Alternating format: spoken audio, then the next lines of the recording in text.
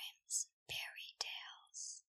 Author Jacob Grimm and Wilhelm Grimm. Editor Francis Jenkins Olcott. The Penn Publishing Company, Philadelphia, 1927. The Golden Goose. There was a man who had 3 sons, the youngest of whom was called Dunderhead, and was despised, mocked, and put down on every occasion. It happened that the eldest wanted to go into the forest to hew wood. Before he went, his mother gave him a beautiful sweet cake and a bottle of wine, that he might not suffer from hunger or thirst. When he entered the forest, there met him a little old gray man, who bade him good day, and said, "Do give me a piece of cake out of your pocket, and let me have a draught of your wine. I am so hungry and thirsty." But the prudent youth answered, "If I give you my cake and wine, I shall have none for myself. Be off with you." And he left the little man standing and went on. But when he began to hew down a tree, it was not long before he made a false stroke, and the axe cut him in the arm. So he had to go home and have it bound up, and this was the little gray man's doing. After this, the second son went into the forest, and his mother gave him, like the eldest, a cake and a bottle of wine. The little old gray man met him likewise, and asked him for a piece of cake and a drink of wine. But the second son, too, said with much reason, "What I give you will be taken away from me. Be off." And he left the little man standing and went on. His punishment, however, was not delayed. When he had made a few strokes at the tree, he struck himself in the leg, so he had to be carried home. Then Dunderhead said, "Father, do let me go and cut wood." The father answered, "Your brothers have hurt themselves doing so. Leave it alone. You do not understand anything about it." But Dunderhead begged so long that at last he said, "Go then. You will get wiser by hurting yourself."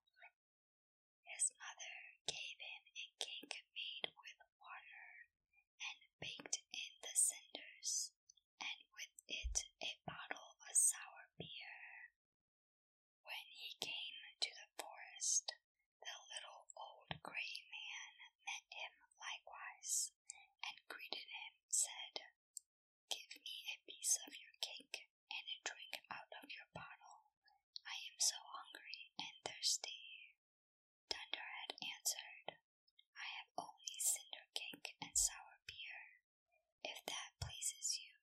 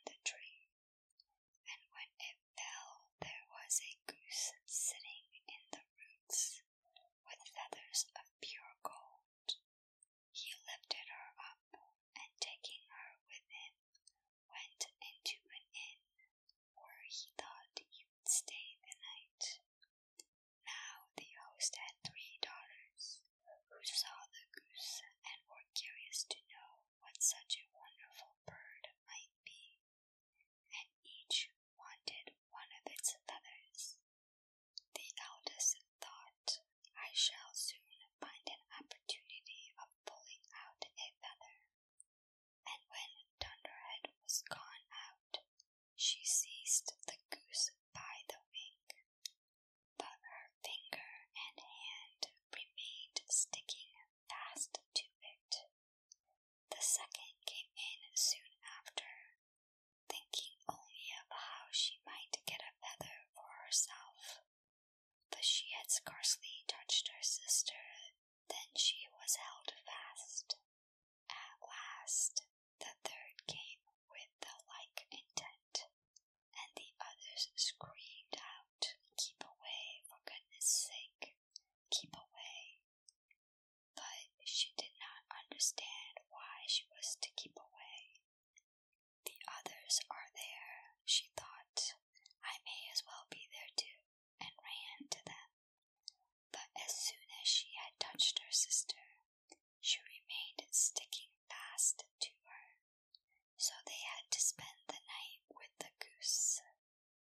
The next morning, Dunderhead took the goose under his arm and set out, without troubling himself about the 3 girls who were hanging on to it. They were obliged to run after him, now left, now right, just as he was inclined to go. In the middle of the fields, the parson met them, and when he saw the procession, he said, "For shame, you good-for-nothing girls. Why are you running across the fields after this young man? Is that seemly?"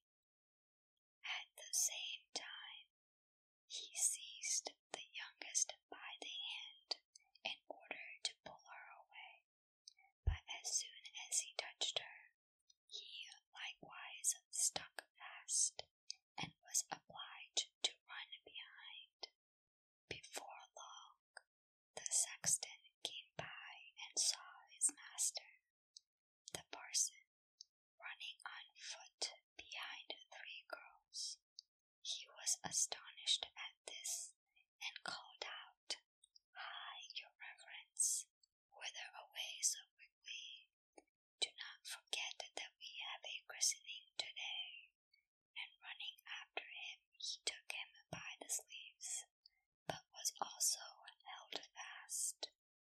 While the 5 were trotting thus one behind the other, 2 laborers came with their hoes from the fields. The parson called out to them and begged that they would set them and the sexton free, but they had scarcely touched the sexton when they were held fast, and now there were 7 of them running behind Dunderhead and the goose. Soon afterward, he came to a city where a king ruled who had a daughter who was so serious that no one could make her laugh. So he had put forth a decree that whoever should make her laugh should marry her. When Dunderhead heard this, he went with his goose and all her train before the king's daughter. As soon as she saw the 7 people running on and on, one behind the other, she began to laugh very loudly, as if she would never leave off. Thereupon Dunderhead asked to have her for his wife, and the wedding was celebrated.